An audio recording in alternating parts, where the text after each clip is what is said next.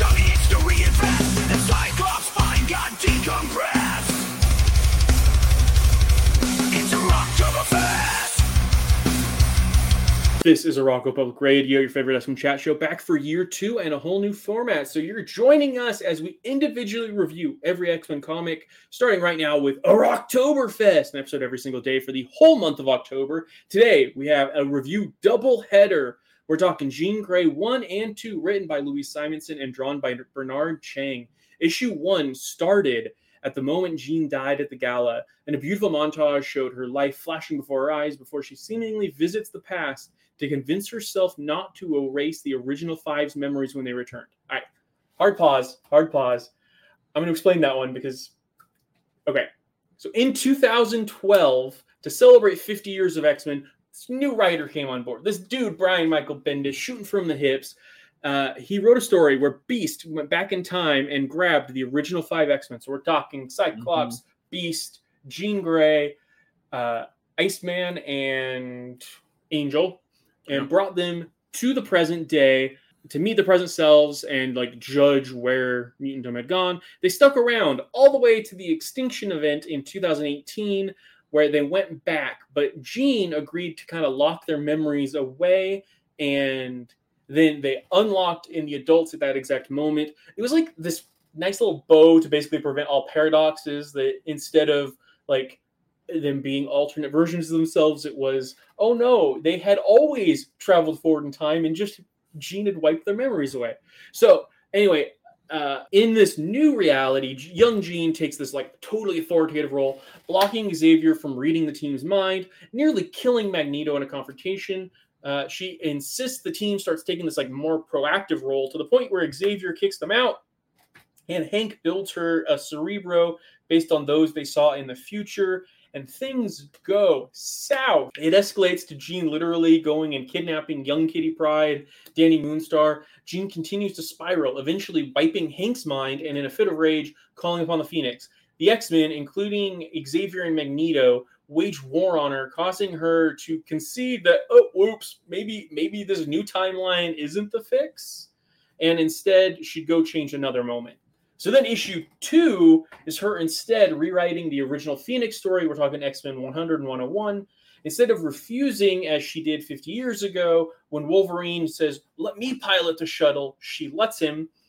He survives, but he becomes the Phoenix. So he's like, I'm going to get revenge. And Jean and Cyclops follow him to Weapon X, where he takes vengeance on the facility and begs Cyclops to kill him. So Cyclops like starts trying to kill him. And the Phoenix moves from Logan to Scott. And Jean is forced to kill them both and decides, oh, wait, maybe this isn't the moment to rewrite either. And then it looks like next issue involves young Miss Maddie Pryor. Yeah. So I think I like that these are basically what if stories, but also like deep down in the back of our minds, we know she could actually do all these things we're seeing. Like if she wanted to go rewrite history, Jean Grey could fucking go rewrite history, right? Mm-hmm. But also we know this will probably impact how she actually comes back. So it feels like somewhere between a bunch of what ifs. Like we're getting the what if darks right now, and some of these feel like they'd fit right in there with how dark the stories get. And the throwback minis that we hate so much. Except we know these are going to be super, like there's going to be a big plot twist in here that's going to very seriously impact the real world of the mutants.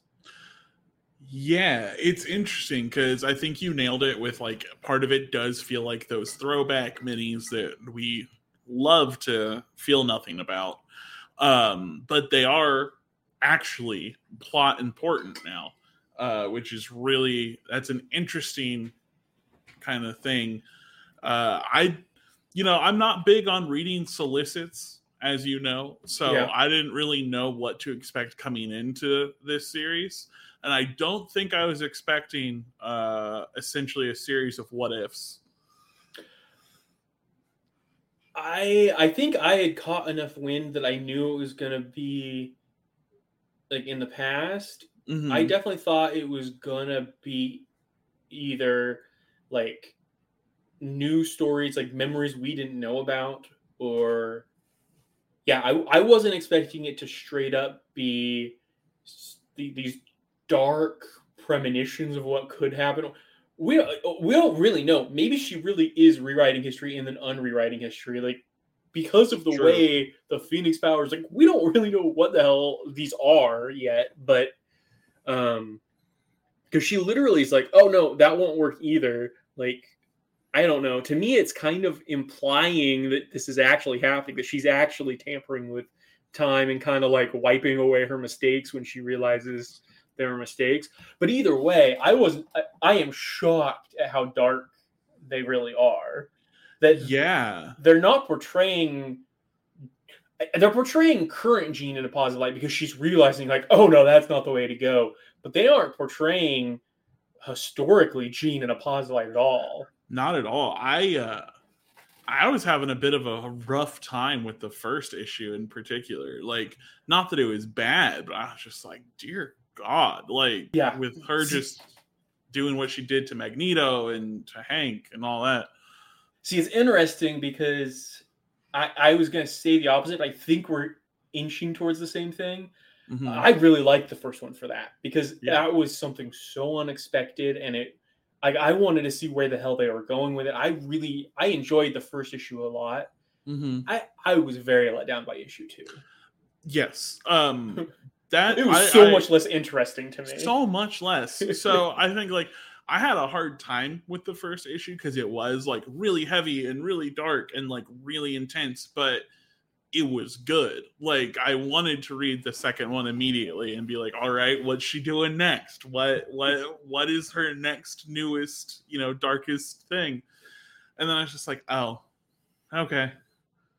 I guess she doesn't really make a dark decision. Like I guess just literally knowing that Wolverine's gonna have to go through something and letting him take the lead, but it's much more a Wolverine story, and not only that, but like it's a more logical decision when you think about it, considering that like, oh, he can heal himself. Yep. Maybe he's the one that should do this thing that could damage him. It also like. There's some weird stuff, and I think part of it is the fact that this is playing out in her head, which I know contradicts my, like, maybe it really is real thing. Like, she had known Wolverine, like, almost none. He didn't show up until about 10 issues before issue 100, and Jean wasn't on the X-Men at the time. So the speed with which the story becomes, like, Cyclops saying, like, oh, she loves you, Logan, and I don't know, it just... Issue 2 felt a lot less like it impactful to me than the first one. Like it felt more like the throwbacks that we read. Like it felt like it was it's this surface level examination of these characters. There's nothing like exciting about like what if Wolverine was the Phoenix instead of Jean? I don't know.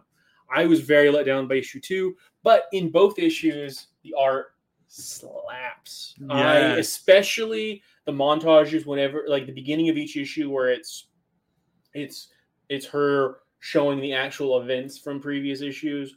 Absolutely gorgeous. All of it looked great.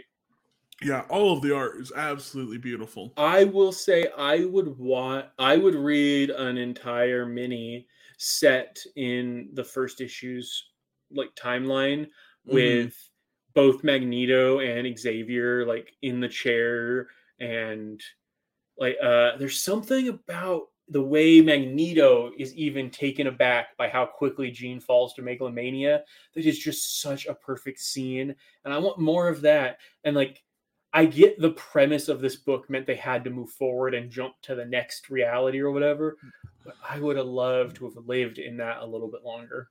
I agree, because like the moments where like Magneto was talking to her or talking to Charles about her, and it was like like you said, these moments of him being like, oh wow, oh, like that stuff. I think there's a lot to explore there, especially with her putting him in the wheelchair and all that. Like there's so much interesting.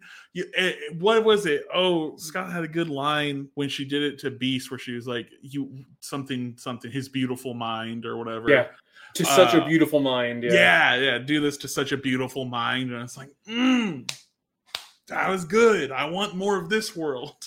No, I like I said, I could live in that world for a while, and instead we got punted to a much less fun world.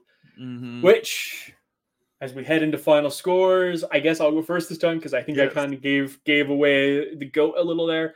I'd give that first issue a 4. Like I really enjoyed it. I think it was a great issue 1, and I would 2 does very little for me.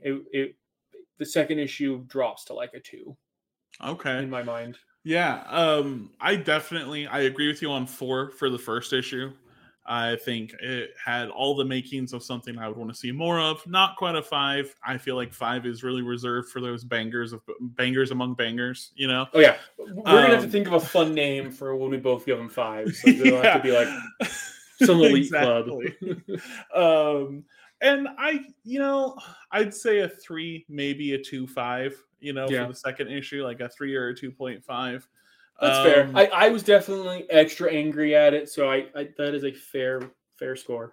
Yeah, but it's definitely the weaker of the 2 so far. So I've been digging current day Maddie, so hopefully 3 will give us something to look forward to. That's what I'm hoping. And as for you, you can look forward to another issue tomorrow. This has been Arakko Public Radio. Rod can be found at Irrepressible Comics or That Nerdy Papa Bear, and Keegan can be found everywhere online as Bulk Ranger.